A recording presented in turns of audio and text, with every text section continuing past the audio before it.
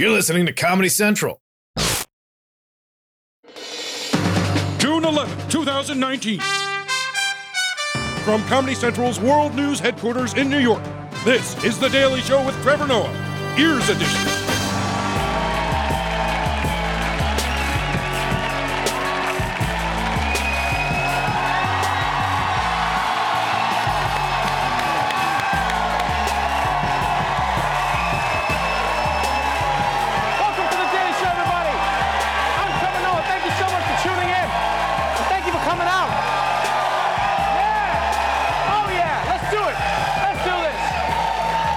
Tonight is a fascinating young man. He's a chef whose new book is called Notes from a Young Black Chef. Kwame Onwuachi is joining us, everybody. It's going to be a really fun conversation. Also on tonight's show, Russia and China are the new celebrity couple. Ronnie Chang puts plastic straws under arrest, and your Fitbit is trying to kill you. So, let's catch up on today's headlines. This Saturday was World Oceans Day. It's the day when we let the ocean tsunami any city it likes. It's also the day when we take a moment to acknowledge how much damage we as humans have done to the thing that covers 75% of our planet. And today, Canadian Prime Minister Justin Trudeau announced a plan to try and change that. Some good news for the environment. In less than 2 years, Canada plans to ban many single-use plastics. We're talking about things like straws, bags, cutlery, no longer. The Canadian Prime Minister making the announcement from the shores of a nature reserve in Quebec. To be honest, as a dad, it's tough trying to explain this to my kids. How do you explain dead whales washing up on beaches around the world, their stomachs jam-packed with plastic bags? People around the world are grappling with this every day. Man, white people have to explain a lot of shit to their kids. Oh, because this is not a problem that any African parent has. Yeah. When you're an African kid, you're like, Daddy, why are the whales dying? You'd be like, why are the whales? Why don't you mind your own business, huh? Are you a whale? Huh? Then what is your problem? Maybe that whale was too busy asking questions, huh? That's how it ended up on that beach. Daddy, you can say you just don't know. Are you saying your father doesn't know something? You know what I do know? How to beat children. Go fetch my belt. Go fetch my belt. But Justin Trudeau does have a good point. Single-use plastic is wasteful, man. We got to find a way to stop using it. And I don't know how exactly. I also use the stuff. I mean, I was thinking maybe we can find a way to just carry a knife and fork with us at all times, you know, just like hanging off our belts like a cell phone used to. And it won't look weird if we all do it. We could do it together, people. Oh, how about this? We never use these third fingers, yeah? Let's just replace them with utensils, yeah. Yeah, like a surgery. Now you always have them with you, huh? Moving on, the Catholic Church is celebrating Pride Month in the most Catholic Church way possible.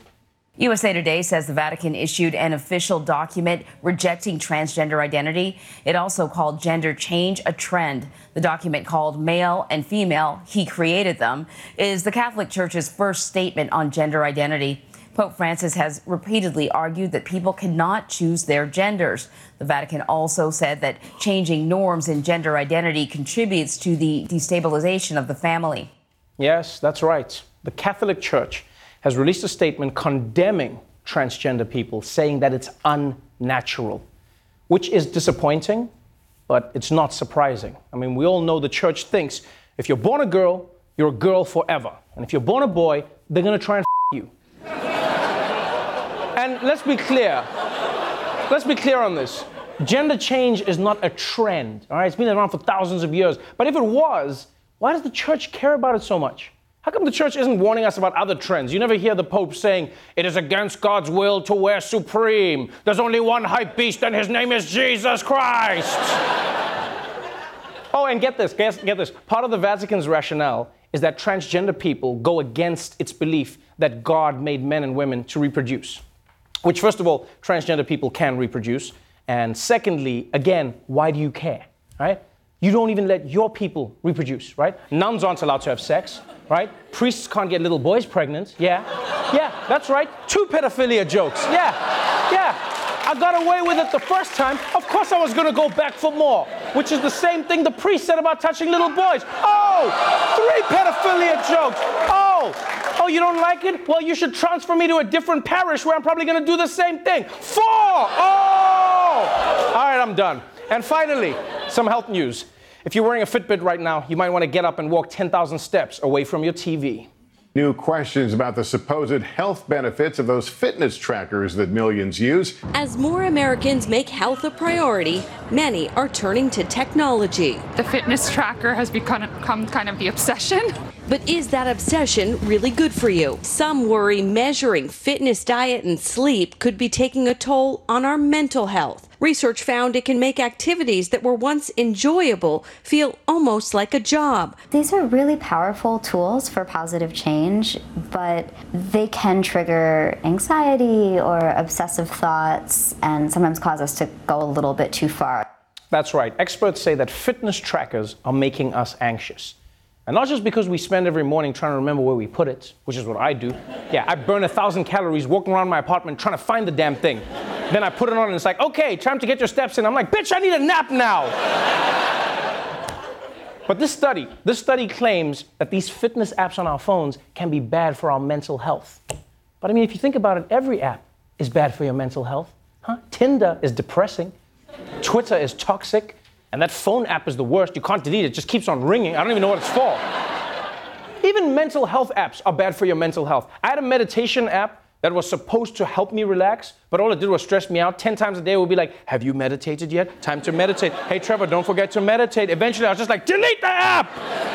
Whew, so much karma. All right, that's it for the headlines. Let's move on to our main story.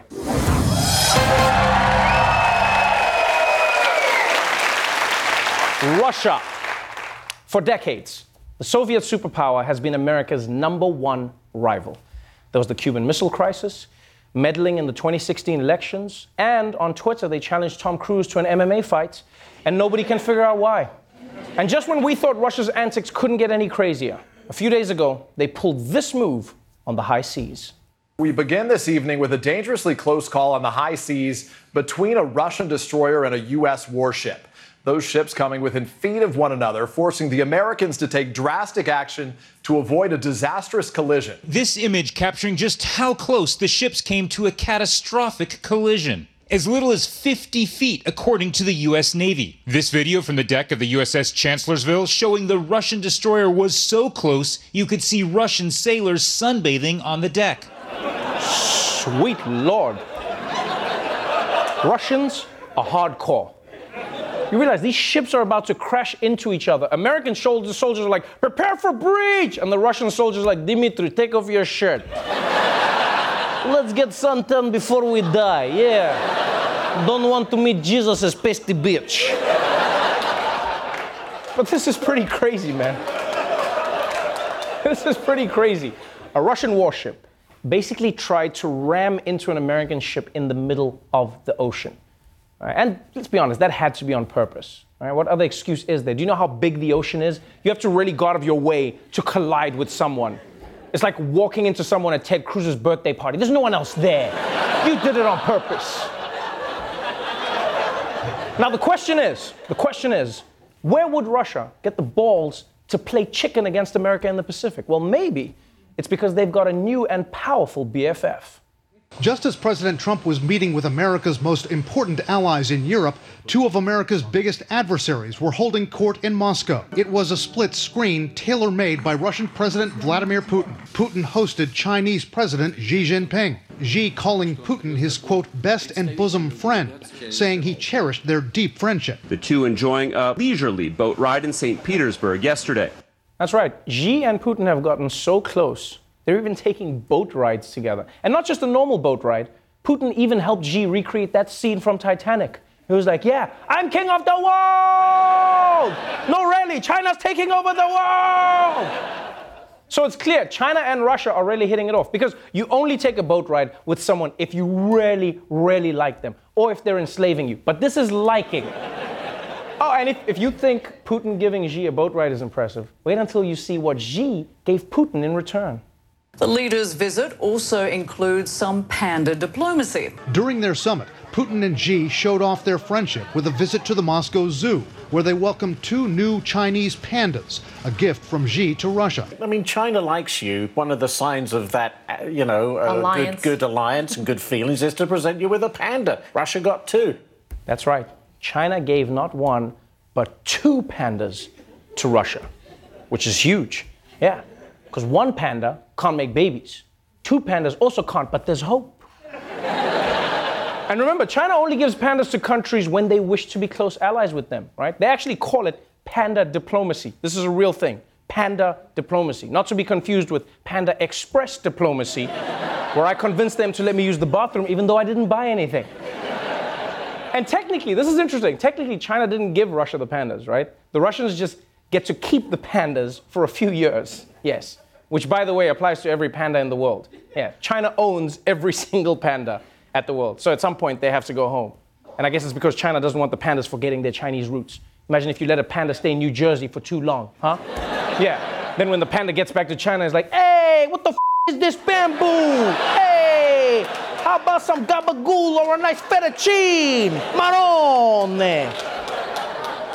Anyway, I could talk about pandas all day, but the point is, China and Russia are getting super close. And the consequences for America go beyond boat rides and cute bears. While Russia and China continue to strengthen their economic ties, they're also expanding their military cooperation. Chinese troops taking part in massive drills with Russian forces last year. The level of cooperation between Russia and China has not been this high since the mid-1950s. They are combining forces against us. They say Russia and China can coordinate cyber attacks and military moves that can knock U.S. forces off balance. Oh man, China and Russia teaming up against the United States? I mean, America could probably handle China or Russia, but not both at the same time. Like, imagine if in Rocky IV, Ivan Drago was fighting, and then Jackie Chan jumped in the ring to help him. Huh? That would be the end of Rocky. It would be done. There'd be no Rocky V, no Rocky Balboa, no Rocky Goes to Space, no Rocky and the Sorcerer's Stone, and definitely no 50 Shades of Rocky. None of those movies. Now, beyond geopolitics, the personal elements of this bromance is probably something that's gonna bug Donald Trump. Because don't forget, he wants to be a part of this club. He loves those dudes. We know how much he admires Putin. He talks all the time about he and Xi Jinping are great friends.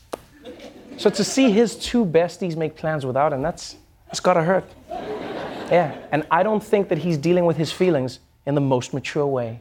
The U.S. President Donald Trump is threatening new tariffs on another $300 billion in Chinese goods. This if President Xi Jinping doesn't meet with him at the upcoming G20 summit.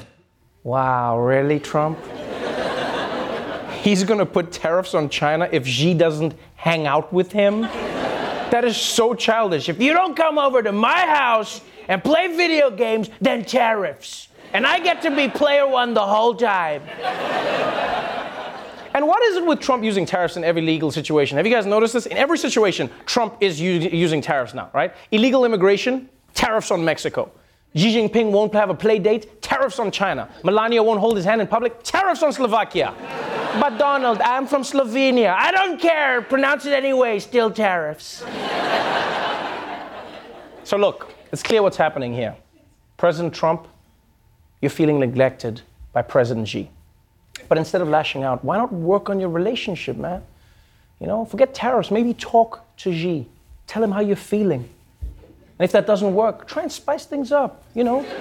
Yeah. Dress up as something you know China's really into. Yeah.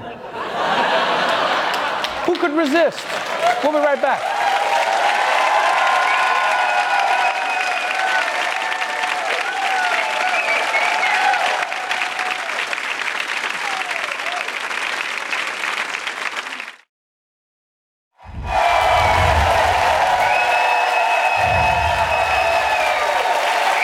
To The Daily Show.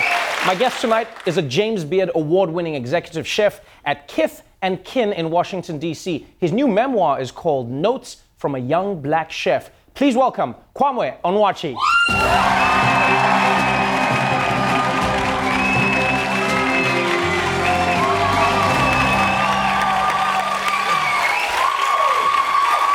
Welcome to the show. It's great to be here. How you doing? I'm fantastic, man, but congratulations on an amazing book. Thank you. And a really, really fascinating story. Thank you. I mean, you've done everything. In your teens, you were in a gang. In your 20s, you sold drugs. Then you graduated from the Culinary Institute of America. You competed on Top Chef. You opened your first restaurant. It tanked. So now you run a successful hotel restaurant. Don't give away the whole book. Awards. No, but that's the thing. It's less about just what happens and more about how it happens. That's what makes your story so fascinating. When you look back at the book, Absolutely. and you look at the life you've lived, does it feel real? Because you're only 29. It's a journey, you know. I would say like every part of my life has been either extremely difficult or extremely rewarding, and it's a journey. So like you don't really notice it until you put it down on paper. Right. You know, and you read it through and you see it through. You sound like you were quite the terror as a young man, like within the family. You know, it's pretty bad. You were pretty bad. Pretty bad. You were bad enough that your mom sent you to Nigeria, where your dad's from, right? Yeah. And you thought you were going there for the summer. Yeah, she told me I was going for a couple weeks. I quickly learned that was not the truth. How did you learn that? It was September, and school starts in September in New York, and I called her. We had to go to this call center, by the way. We had to drive all the way. It's in the middle of a village. It wasn't Lagos. Right. And we drive 3 hours to this call center. Have to wait in line to even get on the phone. We get there, and I'm like, so Ma, like it's September. When am I coming back home? And she's like, you're not. Not until you learn respect. Not until you learn respect? Kwame, hello? Hello? Because I just dropped the phone. I was so crushed. So you hadn't learned respect? No, not yet. Not yet. How long did it take you to come back to the US? 2 years. Wow, that's a long time to not learn respect. Yeah. No, because if my mom like left me in Nigeria and was like, till you learn respect, I'd immediately be like, yes, ma'am, I have learned respect. Can I come home now? But you've always had the spirit inside of you where like you've pushed for what you wanted to do, and you did it 2 years in Nigeria. It's a completely different world. And then you come back to the US, right? And what's interesting is how you tell the story of growing up in a world where, you know, you were lucky enough to go to a private school, but you lived in a place that was basically hood adjacent, and you got caught up in gang culture. You got mixed up with the wrong group of friends. How did you like see your life when you just were in a gang? Like, was that something you like prepared, or was it something that just happened to you out of nowhere? It just happened. You know, I talk about it in the book how I really got into it, and I got into a fight, and then after that fight, it was pretty much an initiation into the gang. And you know, I don't think it's something that you plan. You know, sometimes we're a product of our own environment, which is unfortunate, but also we can get out of that mentality as well. Right. You know, and for me, it was the moment that Barack Obama walked across stage and he became president of the United States. And I didn't think that I would see a black president in my lifetime. I voted for him and everything, but you know, 55 years ago, we couldn't even eat at the same restaurants as, you know, white people everywhere. Right. And to see that, it showed me that I can do anything I put my mind to. That's really a beautiful part of the book, is where you're telling the story about how you're selling drugs.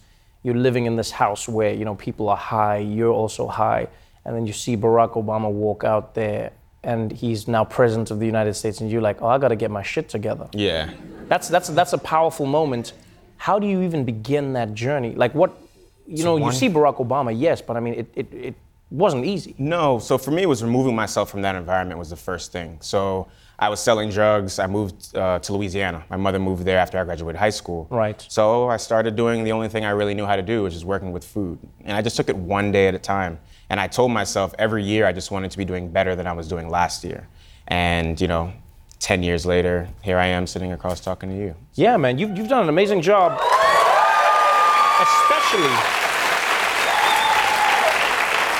especially in the cooking space, because like it's not easy to win an award, you know, as a chef. It's not easy to be the head chef, you know, at one of the world's biggest hotels. That is something that you've achieved. Do you look at your life as what got you to this point, or do you think you got to this point despite the life you lived? A little bit of both. You know, I think you choose your own path most times. You know, you choose how you're going to react to a situation. But it's not easy, and you just have to take it one day at a time. You know, when I got the helm of this huge restaurant, I'm gonna be quite honest, I had no idea what I was doing. Right. No clue. But it was the same thing. Okay, we're gonna work on one thing at a time, and we're gonna get better at this, one dish at a time. And every day we just try to do a little bit better than we did the day before. One of the most fascinating parts of the book is when you talk about raising money to achieve your dreams. Yeah. And now you don't want to sell drugs anymore, so you decide to go and sell candy on the New York City subway. Yeah. Right? Which is harder, selling drugs or selling candy on the subway? Because no one pays attention on the train. They have their challenges. Both of them have their challenges. Yeah. One is extremely more lucrative than the other, to be honest with you. I don't know which one, to be honest. we're not going to get into what was sold. Because you made a lot of money selling candy. I did, yeah. You made $20,000 in a few months? Mm-hmm. Yeah. Yeah, just from selling candy. What's funny is, I haven't really shared this story. I did a dinner, I did pop-ups around the world, and I stopped in Miami. And one of the guys that used to sell drugs for me, he lived in Miami. So I was like, hey, I changed my life around. You got to come to my dinner. And I talk about my story. So we're sitting there, and I get up and I'm in front of the whole dining room. And I'm like, yeah, you know, I sold candy in order to save up for my catering company. And he never knew this part of me. Right. He was like, ha, candy, yeah, right. Like in the middle of the dinner. I'm like, no, stop.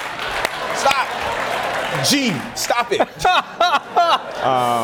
When you look at young people now who may look up to you, I mean, you know, it's no secret that there are many youths out there who are products of their environment, who find the allure of selling drugs or getting into a gang really difficult to resist. And you are living a life now which is legal, successful, and inspirational. When young men look at you or when they read your book, what would you hope that they take away from your story? That anything is possible. You know, if you really put your mind to it and you work and you put in the hours, and you just outwork everyone else, you can be successful in any field you're in. Right. I don't think this book is just for young chefs. I don't think it's for black chefs. I think it's just for anyone. Right. You know, anyone to really see that if you really want something, like if you really, really want it, you can achieve it. And that's what I want people to walk away from reading Notes from a Young Black Chef. Oh man, it's a fascinating book. I hope everybody reads it. Great story to tell. Thank you so much for being on the show. Thank you. Notes from a Young Black Chef is available now. Kwame, Onwuachi, everybody.